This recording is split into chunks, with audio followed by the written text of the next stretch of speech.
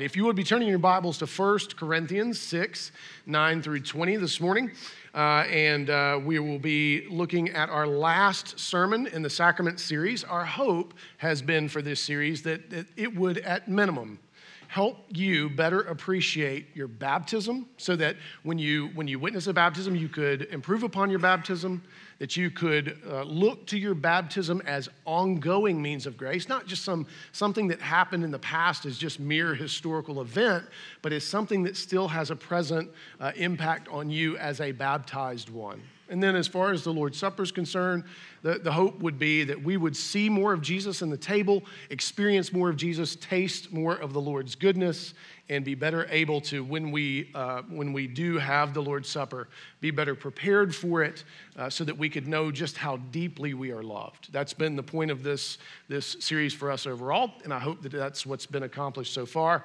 We have this last sermon before we begin the book of Ruth starting next Sunday it's before the actual Advent in the church calendar, but we're loosey-goosey in that regard.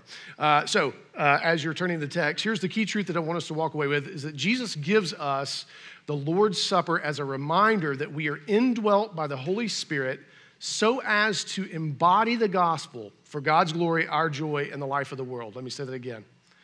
Jesus gives us the Lord's Supper as a reminder that we are indwelt by the Holy Spirit so as to embody the gospel for God's glory, our joy, and the life of the world. If you would give your attention to the reading of God's word, this is 1 Corinthians 6, 9 through 20.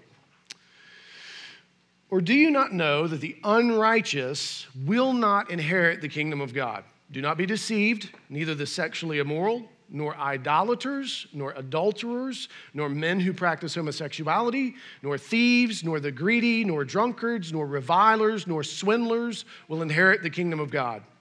And such were some of you. But you were washed and were sanctified. You were justified in the name of the Lord Jesus Christ and by the Spirit of our God. All things are lawful for me, but not all things are helpful. All things are lawful for me, but I will not be dominated by anything. Food is meant for the stomach, and the stomach for food, and God will destroy both one and the other. The body is not meant for sexual immorality, but for the Lord, and the Lord for the body. And God raised the Lord and will also raise us up by his power. Do you not know that your bodies are members of Christ? Shall I then take the members of Christ and make them members of a prostitute? Never. Or do you not know that he who is joined to a prostitute becomes one body with her? For as it is written, the two will become one flesh. But he who is joined to the Lord becomes one spirit with him. Flee from sexual immorality. Every other sin a person commits is outside the body, but the sexually immoral person sins against his own body. Or do you not know that your body is a temple of the Holy Spirit within you, whom you have from God? You are not your own, for you were bought with a price. So glorify God in your body. This is the word of the Lord. Thanks be to God. Now, we're parachuting into the middle of a much larger discussion. That is not my usual desire to do that because there's a lot of things that we just can't, we don't have time for to give greater context to. But one thing is very important contextually because in 1 Corinthians 5, 7 and 8, Paul is talking about the Lord's Supper. He's saying that we need to recognize that Christ is the Passover lamb, that he is the ultimate sacrifice. And because of who Christ is, then we ought to purge, he uses the language, purge out the leaven, the things that are going to, in any way, shape, or form, make us unholy, so that we can partake or celebrate with sincerity and truth. And he seems to be making reference to the Lord's table there. And so this is part of that broader discussion. He's getting into some things that help us to see how can we better come prepared for the table to partake with sincerity and truth. Now, there's some really hard things being said here. For those of you who have children in the room, you're wondering, how far is he going to go? I'm not going very far with the things you're concerned about. We don't have time for that, and that really actually is not the focus of this particular sermon as we try to look to how we can come better prepared to the table. So my first question for us is this, do you view the gospel as only impacting the spiritual part of your life? Now, before you answer that question, I know most of us in here would say, no, I don't think that. But you really probably would need more time to think about it because there may be some ways in which you're functioning a very compartmentalized life in ways that you hadn't really thought about and that actually have an impact. Maybe a better question would be, what areas of your life do you keep the gospel out of?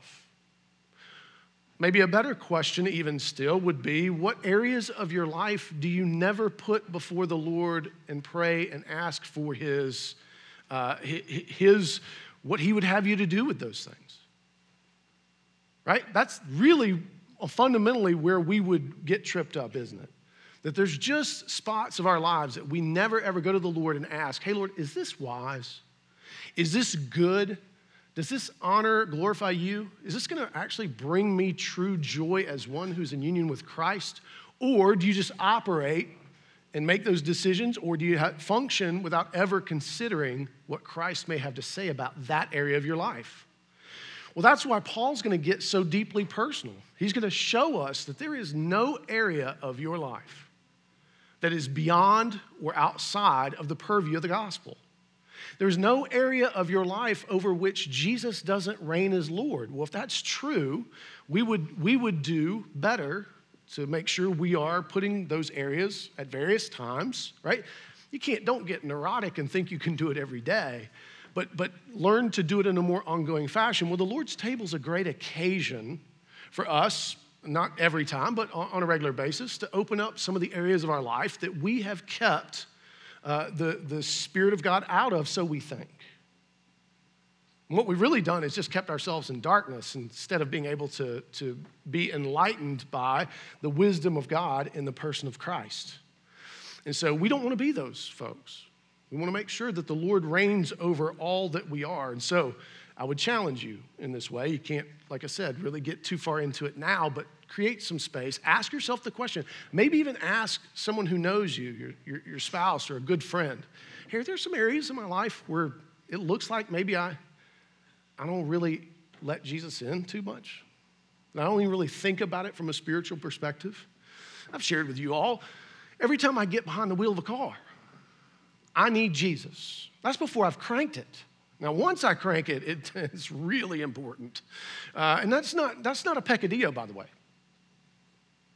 Right? For me to dishonor other image bearers, and in fact, we're going to see here, there are no victimless crimes. There's nothing that we do within our body that doesn't affect the body, ultimately, right? Now, you may say, well, how does your road rage have any effect on our body? Well, think about how it might affect. What if you're one of the ones that's going slow? Just ask Patrick Skeen. He got behind Susan one time. She was going slower than he preferred. He's dealt with it. He can take communion this morning. It's fine. But I saw him cursing her lineage in the mirror, and I had to text him. I'm like, Patrick, it's us, man. What are you doing? He's like, well, speed up. But if I can easily, if I as pastor of a church, a servant of the Lord our God, if I can diminish someone's value over something as silly as their driving ability, or their understanding of line psychology, whatever it may be. What happens when you bring something of real significance that I need to steward? Right? Nothing's casual. It bleeds into all places if we're not careful. This is why we must keep short accounts, and the table helps us do that. Why we must keep a watch, as Paul tells Timothy, we must keep a watch on our lives. And so, we're parachuting into a conversation he had just had with them about them. Instead of using the wisdom of the Lord, they were using the wisdom of the world to try to decide what was right and wrong in their community. And so he's basically telling them, why would you turn to those who don't use the wisdom of the Lord to decide something that you all ought to be able to reason out yourselves, right? We've seen this in other passages. And so he's basically saying, do you not know that the unrighteous, and remember, every time you hear righteous or unrighteous, the thing that ought to come to your mind is Exodus 34, 6 and 7, which is the characteristics of God, right? The word righteous means that we are to display God's character, steadfast in love, slow to anger, merciful, forgiving, just. Some of us are not terribly just. And so all of these things are to be displayed in us. And when there's unrighteousness, what does that mean? That means that you're not going to get steadfast love. You're not getting slowness to anger. You're not getting mercy. You're not getting grace. You're not getting justice. So that is an important word for us to make sure that when we hear it, read it, that we recognize what it's pointing to. So he's saying, why would you turn to someone who embodies the opposite of who God is? And he goes on to say, because they will not inherit the kingdom of God. And he gives a list, and another important point for you biblically is that anytime you see a list, rarely is it intended to be exhaustive, right? It's giving you a broad range of things, kind of hitting on a bunch of different points. So it's not like you could take this list and go, okay, I am none of these things, therefore I am okay. You would be doing what the rich young ruler does. And it doesn't lead him closer to Christ, by the way. But notice the varying aspects of the list. And unfortunately, I think we sometimes like to pick out a couple of these and make them somehow worse than the other. And that's another problem that we need to be careful of. But it says, do not be deceived, neither the sexually immoral nor idolaters. Now, idolatry comes in lots and lots of different forms, right? In America, our love of sports could be idolatry. My wife can tell you during the Braves games with the Phillies, she saw a human being that she had no idea existed, right? Except for maybe that Falcons-Patriots game in the Super Bowl. And so she was like, well, who are you? Like, what is wrong with you? Why are you so upset about this? And I didn't really have a great answer, so I just used guttural noises, which is what you should do when you're trying to be idolatrous and you're being confronted. Just go with guttural noises. They'll think you're speaking in tongues. It's fine. And so the idolatry comes in so many different forms. Is money? Those of us who focus on money and security. See, an idol is anything that we try to get to share supremacy with Christ. So this is one where I don't know many of us get out of it. Even if you're like, hey, I'm not any of these other things, well, that one may get you, and there's a couple more here. I'm not going through every one of them, but I wanted to highlight a couple. It says, nor adulterers, nor men who practice homosexuality, nor thieves, nor the greedy, nor drunkards, nor revilers. Now, this is a term that precedes the internet, and yet has a pretty significant impact on how we communicate with one another, or at one another, or about one another on the internet. Many of us are revilers in this digital space if we're not careful. Some of you are revilers in person. I'm a reviler when I get behind the wheel of a car and I'm cursing someone's lineage. That's reviling, is it not? And it goes on. Swindlers, nor swindlers would inherit the kingdom of God. And this next phrase is very important that you hear. And such were some of you. Now, this is insanely, it ought to be insanely orienting for us. Because this gets at how we are to embody the gospel, and that in fact, it is part of what the Lord's table causes us to have to be confronted with every single time. You know, one of the ways in which I fence the table is I'll often say this phrase where, like, hey, if you harbor unforgiveness in your heart towards someone else, you think that they are worthy of the fires of hell, not being God, not knowing their heart, you can't partake of the table. Right? Now, and so here's one of the ways we do that. There's a couple things in this list above that we think are somehow uniquely broken and uniquely beyond the pale of the gospel, uniquely beyond the reach of Christ himself. Now, I want to be very clear. Of that list, every single one of them are in Christ to go and his phrase is sin no more, which doesn't mean be perfect, but what it does mean is that you no longer identify in that way and that you no longer act on those things on a regular basis. You may slip up now and again, you may struggle, you may be tempted, but there ought to be a genuine change and difference in your embodiment, how you live in the world, right? And so if such were some of us who are we to look back at this list and look down on any one of them in particular? It's the same distance that needs to be covered by Christ for all of them and for all of us. So every time we come to the table, it helps to reorient us and remember that we are not to hate sinners for being sinners. That's not what brings people to the gospel.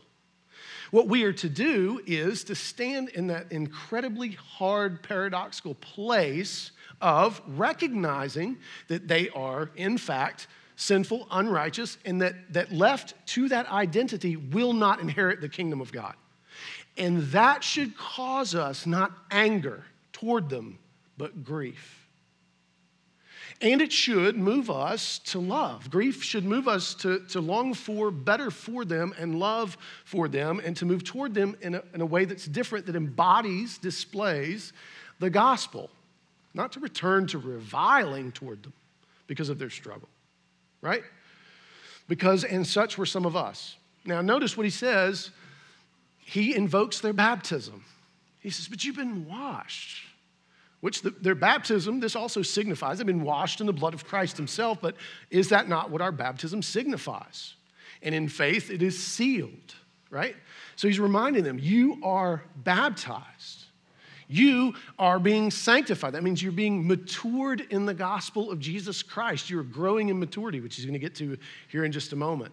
And he's saying, and you've been justified. You are in Christ by his name and the Spirit of God himself. You are different people now. You're not who you were. And that gives the opportunity to serve as ambassadors of reconciliation, which you'll pick up in the 2 Corinthian letter in chapter 5. And so he then turns to something that they asked him about. So if you are looking in your scripture where there are quotation marks around certain phrases, this is where he's saying, here's something you've asked me about.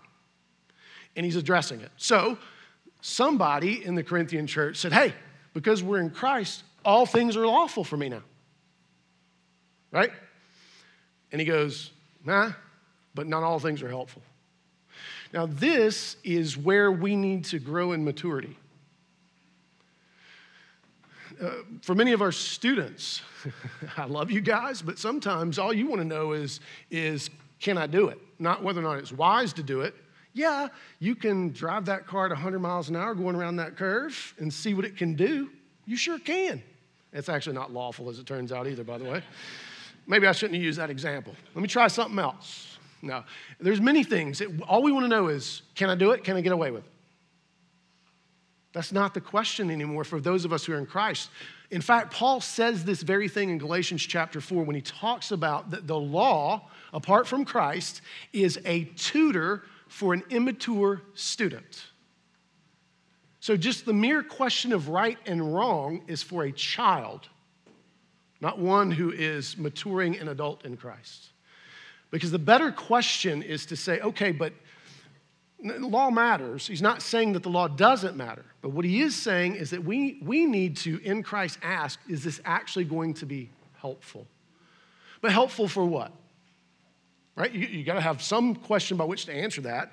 Well, helpful for the entire body of Christ, as he's going to get to here in just a moment. Not just helpful for you. There is no concept of radical individualism in Scripture. Everything we do as part of the body of Christ. When you are functioning just in and of yourself, one thing you can almost guarantee is that you are probably operating in unrighteousness. There are no victimless crimes. Nothing is neutral. And we would do well to mature in that concept. And then he goes on to repeat the thing again. All things are lawful for me. And then he gives a little bit more information. But I will not be dominated by anything. Right? Christ is Lord. So one of the ways we can recognize is something out of phase is if it's dominating us. What's interesting to me a lot of times about when people begin to kind of go astray is how much effort and energy they put into just that subject. They create a bit of a silo. I'm guilty of this. I've done it. They create a silo, and that it becomes an echo chamber. And one thing you can recognize in and of yourself as part of your maturation in Christ is, are you willing to take what you are wrestling with and put it before some folks you trust, that you know are wise in Christ, that are still going to love you and help walk with you through it? I am notorious for only wanting to walk alone. It's kind of how I've been my whole life. It's how I grew up. I'm an only child who grew up in a very dysfunctional family system. I was left alone a lot. I'm very comfortable being alone, but there's some dangers in that because I don't have all the gifts. I don't have all the experience. And so for me to just come up with ideas in a vacuum and not ever have them tested or not ever have them pushed on and pressed is a really dangerous thing. And it's true for you too. And so you want to be careful that you're not dominated by anything. And that term domination is very important because what usually is, what do you think of when you think, oh, I'm being dominated? That's not a good thing. That means you are being destroyed. That means you are being overwhelmed, overcome by something that doesn't love you. God loves you. Remember, Satan is not looking for followers, he's looking for food. He must destroy you and I, if he can, because he's got to extinguish the image of God, right? I mean, we see all throughout Scripture, even what was going on prior to the flood could not extinguish the image of God. And so it's very important that we recognize what Paul's saying here. We need to grow up. We need to recognize that the question is whether or not something is actually helpful for the entire body, for the glory of God, and for the witness, the mission. And then they threw something else out. Well, food is meant for the stomach and the stomach for food. I have no earthly idea what they're talking about here. That sounds super obvious to me. But they're probably asking something to do with food sacrificed to idols, or they may be asking about certain dietary things. We really don't know. But what he says next is very important because he's saying, don't let this idea dominate you. God is going to destroy both one and the other. So conversations about food and stomach, that's not really a mature conversation. And that's why he says, he'll go on later in Corinthians, you can eat food sacrificed to idols, but the thing you've got to do is make sure you're paying attention to who's around. If you're going to cause them to stumble, he got into this in Romans, right? Don't. If people are around that don't cause them to stumble, do. Read the room. Make sure you understand the circumstance. Don't flaunt your freedom. He goes on to expand further. He says, the body is not meant for sexual immorality, but for the Lord, and the Lord for the body. This is something that we need to recognize. You can't just do anything you want in and of your body and think that has no impact on who you are in union with Christ. This has tons of implications, right? But he's specifically focusing on the sexual just because that is the most vulnerable when it comes to any of our embodiedness. And he goes on to say, and God raised the Lord and will also raise us up by his power. That means that the sufferings that we currently experience in our bodies will one day cease. So why would we want to make decisions that are going to affect in our bodies eternity when that won't carry over? Right? This is very important that we recognize that don't make a temporal decision to do something with and in your body just because it feels good or just because it seems to relieve something, right? I mean, this is part and parcel of the opioid pandemic that we have, epidemic. It's part and parcel of all of the conversations we're having about identity. We need to have an eternal perspective. We will be raised to newness of life someday, delivered from these things. For those of you who wonder, why does Cameron have that really weird hairline? It looks like his head caught fire somewhere. Well, I have something called Hashimoto's. And I have no control over it. And it chooses to do just weird things when it wants to do weird things. And there's a part of me that longs for the day when I will be resurrected. Are there shortcuts I could take to get around it? Probably. Some of you are thinking, oh, I've got a nutritional video for you. My thyroid blew out a long time ago. Not a lot's going to be salvaged at this point, but there's wisdom in eating an anti-inflammatory diet, and I'll leave it there. Chicken wings apparently are not on the anti-inflammatory diet, which is why I think it's bogus. So, some things you just suffer. But the hope of the resurrection is very important to us, and that should be part of any discussion that we have about any of the struggles that we have in our body. He goes on to say, do you not know that your bodies are members of Christ? So he says even further, not only is it that you will be resurrected, but you've got to understand that what you do in your body affects the whole rest of the church. This goes back to Matt's sermon a bit when he talks about one of the things we have to do is consider the body before we come to the table. This isn't just radical individualism. It goes back to what Christ said in Matthew 5, that we are to leave what we have at the altar, go make it right, and come back. The condition of the body is very important. We understand this.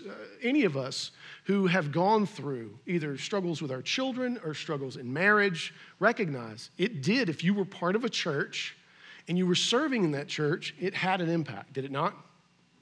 I had to resign as elder because our teenage kids were losing their ever-loving minds by my lights, and Susan's too. And so I could not serve both. And I resigned for a year and came back in the Lord's providence when the time was right. But it had, what was going on in my family, had an impact on my ability to do what the Lord had called me to do at New City Church in Macon. I had no control over that in toto, but it just does, doesn't it? Not to mention if we get ourselves tangled up in any number of other sinful things that we think we're hiding well, that cause us to pull away from other people, which signals something's going on, right? And so we have to recognize that in the gospel, how we live matters deeply. And he goes on to say, shall I then take the members of Christ and make them members of a prostitute? Never. Or do you not know a bit of language from the book of Proverbs where you have Lady Wisdom and the adulterous woman? I don't think he's speaking specifically of a single prostitute here. But we do find that when we choose to go against God's wisdom for things, it's not neutral. We're yoking ourselves to something very different, a different community of sorts, a community of the unholy, the unrighteous, who will not inherit the kingdom of God. And so we have to be aware of what influences are we putting ourselves under? What are we taking in? I think it was William Blake, the poet, who said, that which you behold, you become. I found this to be true, Susan. I've told y'all this before. Can always tell when I am listening to darker styles of music or rap, gangster rap stuff from my old days. She can tell it begins to have an effect. And certainly reading. If I find myself in a space where I'm reading a lot of folks who are postmodern or in lots of ways just disenchanted with the world, I suddenly become a bit more disenchanted, a bit more postmodern, a bit more insufferable, actually. And that affects her, right? And it affects you. Maybe in ways you don't even know how to quantify, but it does. And so we need to recognize that how we live out the gospel is very important. And he uses the scripture to say, look, two become one flesh. This isn't arbitrary. Sex isn't casual. Here's what's interesting about this. This is important to say for those of you who are in youth group. This is science. This isn't intelligent design science, which I'm not putting that down. This is just flat science. The first person that you engage with in sexual activity, you become neurologically, neurochemically yoked to.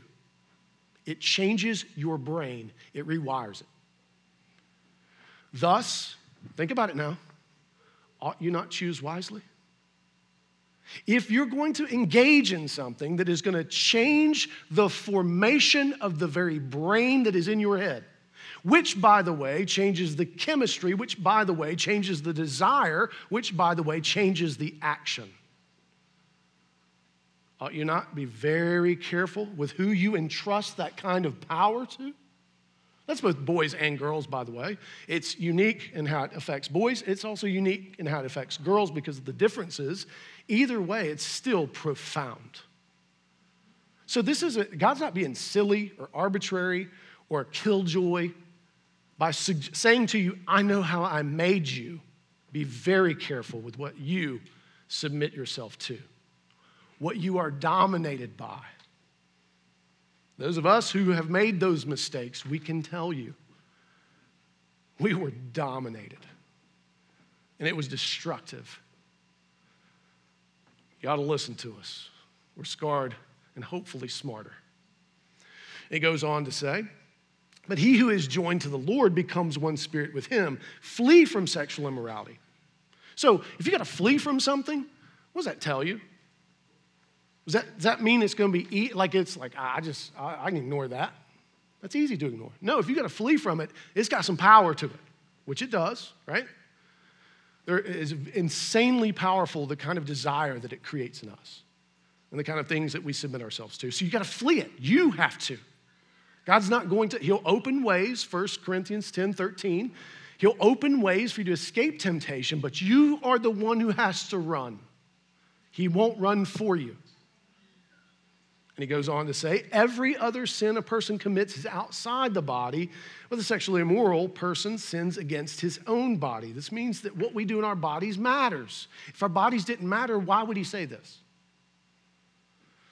And he goes on to say, or do you not know that your body is a temple of the Holy Spirit within you, whom you have from God? You are not your own, for you were bought with a price, so glorify God in your body. So he's making it very clear here who and whose we are.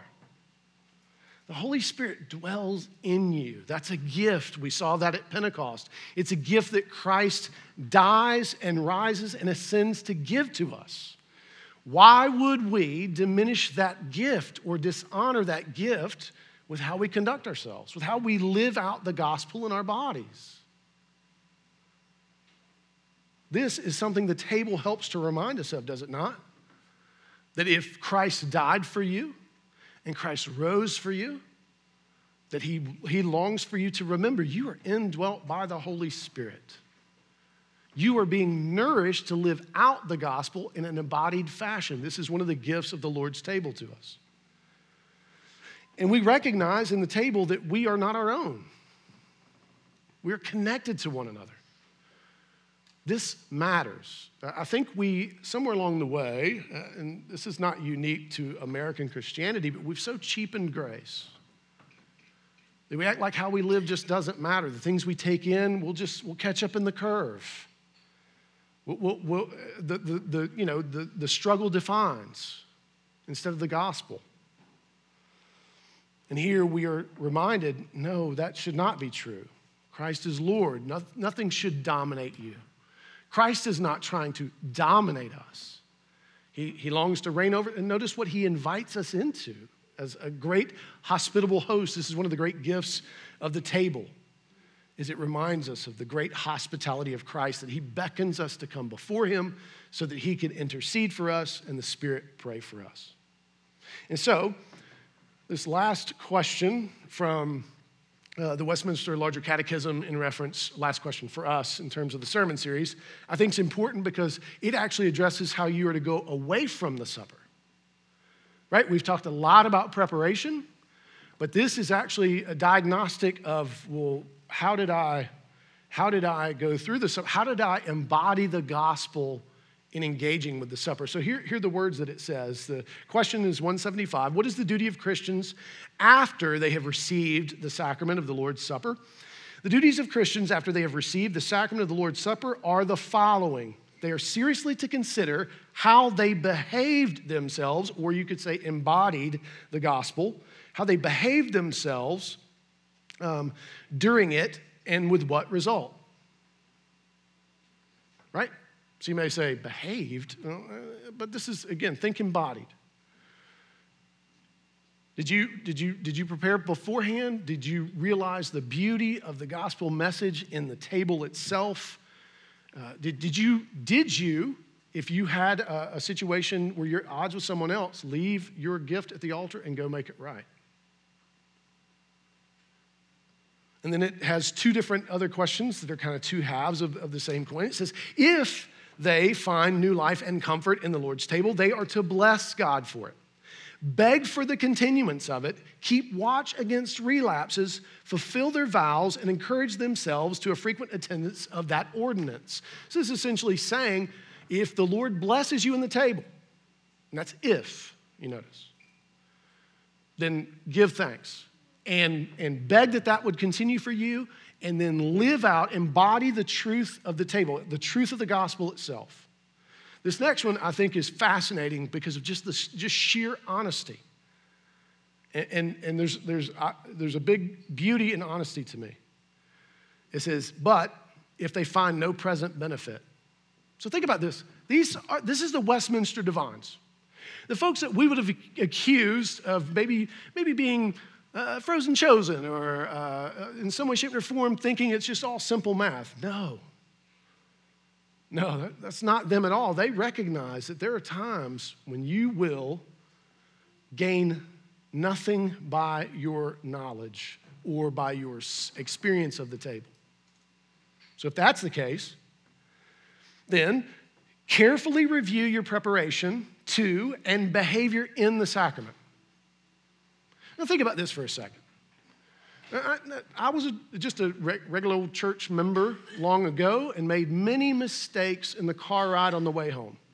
Made many mistakes over lunch in choosing instead to examine myself, instead to examine the quality or my feeling in reference to the service itself or any particular element. Rarely, and this has just been my experience, rarely do we ask of ourselves first, was it me? Was it me? Did I stay up too late watching USC blow another game? Did I stay up too late watching the Phillies beat yet another opponent? Did I stay up too late? Did I in some way, shape, or form fail to prepare? That's not where we go first, but here the instruction is no. You go there first. Examine yourself first. And then it says, in both their preparation and behavior, if they can approve themselves to God and their own consciences. So notice the Westminster Divines recognize it may not have been you. You may have done everything right, as it were. He then says, if it ain't you, then you must wait. They are to wait for the fruit of the table in due time. But if they see that they have failed in either, they are to be humbled and attend to it afterwards with more care and diligence. How we live out the gospel in our bodies, it matters. It matters. It has an impact on our experience of the means of grace. It matters to what the body of localized body of Christ can do. It either helps us or it limits us. And there's no radical individualism. There's no victimless crime. And it's very important that we recognize that the Lord loves us and longs for us to experience our relationship to Him and to one another in a way that brings us joy. That's why the Lord's table is not a funeral service. It actually is a celebration. It's a celebration of who and whose we are, our new identity in Christ. And what a gift it is on this last of the sacrament series to be able to partake of the table and put some of these things into practice and to think on these things. What a gift it is for us to be reminded of the fact that we who were once a whole list of evil things that could not inherit the kingdom of God are no longer those things by virtue of who? Christ. Not us, not our decision making, not our will, not our strength, not our bootstrap theology, but because Christ Himself looked on us with love and beckoned us in the love of God to come and be made new so that we will one day depart from this, as Shakespeare says, this mortal coil. And mine feels more mortal than coil, as it turns out. And so that one day we will not continue to struggle in the ways that we're struggling now. This is a light and momentary affliction, to use Paul's terms, this compared to the weight of the glory of being redeemed in Christ. That means we have to live that way. We have to live as if that is true, recognizing that some days it won't feel, some years, some decades, it won't feel like that at all. And so, remember what it was that Christ said to His closest friends in the world, people that He loved in His body, the people that He had journeyed with, the people that He will shed His blood for, as they're at that Passover meal, the last time He will dine with them before He is crucified. he takes bread and he breaks it and he says, this is my body given as a gift for you. What that means is that they would no longer struggle fully under the weight of their shame and guilt or fear of the Lord's judgment of them. God's wrath is satisfied in full for those who are in Christ. That is great gift. As the meal went on, he took the cup and he raised it. He said, this is the cup of the new covenant. And anytime you hear the term new covenant, you should think heart of flesh, transformation of the individual such that we can now embody the gospel in a way that is pleasing to the Lord, right? We're not perfect. It's not about keeping the law, as Paul tells us. It's about actually doing what is most helpful to God's glory, our joy, and the life of the world. He said, and this is my blood shed for the forgiveness of your sins. So he was reminding them fully of who and whose they were, and he wanted them to do it in an ongoing fashion so that they would remember who and whose they are, because we, just like them, very, very quickly forget, do we not? So may this be a reminder to us this morning. So as you receive the elements, let me just say this. If you don't profess Christ as Savior, please don't take. It won't do you any good. There's nothing magic in it. There's no incantation. It doesn't help you. In fact, it's better to confess that you're not. That truer confession will be more helpful to you than partaking and pretending to be something you're not. And then secondly, if there's someone that you think doesn't deserve forgiveness, if there's some part of that list or any other list that you think has no business being in the kingdom and being loved of God, you can't take. Because you're talking about a completely different table then. This is the table of forgiveness. This is the table of renewal and resurrection, right? And so as you receive, would you meditate on these things? Remember who and whose you are, and pray that the Lord would be gracious to you, that it would be sweet to you in this time. Regardless of what your preparation has been, may he be gracious. But going forward, it's something we should take seriously, not in the sense of sobriety, but so we can I want to be able to celebrate it better. I want to better know how deeply I am loved. And I want the same for you. If the elders would go ahead and come forward, we'll pray and then pass out the elements. Oh, and by the way, if you want to look up the lyrics to the last song, did y'all fix the lyrics? Hopefully. If not, the last song is a song called All Shall Be Well, and the lyrics that you want are the ones from Indelible Grace. There's like 1,400 different songs entitled All Shall Be Well. I started looking, I was like, that's not it. So if you want to participate and be able to sing along, you can actually use your phones in worship for once and not feel guilty about it. I know some of you still do. And so that you can use that for the last song so we can participate. Let's pray. Father, thank you for your grace to us. Thank you that this table represents how deeply we are loved, that you would give your only Son to redeem us, that you would sacrifice so much, that he would suffer in his humanity, in reality, such that we could be redeemed and set free from the fear of suffering and sin and death. God, thank you that you nourish us, that you call us to embody the gospel, to live out the image of Christ in our words and in our deeds. Help us mature in that. Help us mature in asking better questions than, is this legal? Can I get away with it? But instead, look at what is actually helpful for the body of Christ. Help us to remember that we are not radical individuals, that what we do matters to the entire body of Christ. It affects us all eventually. So help us live in such a way with humility and with honor and with grace, because you have loved us first. Help us love our neighbors well. Help us love you well. In Christ's name, amen.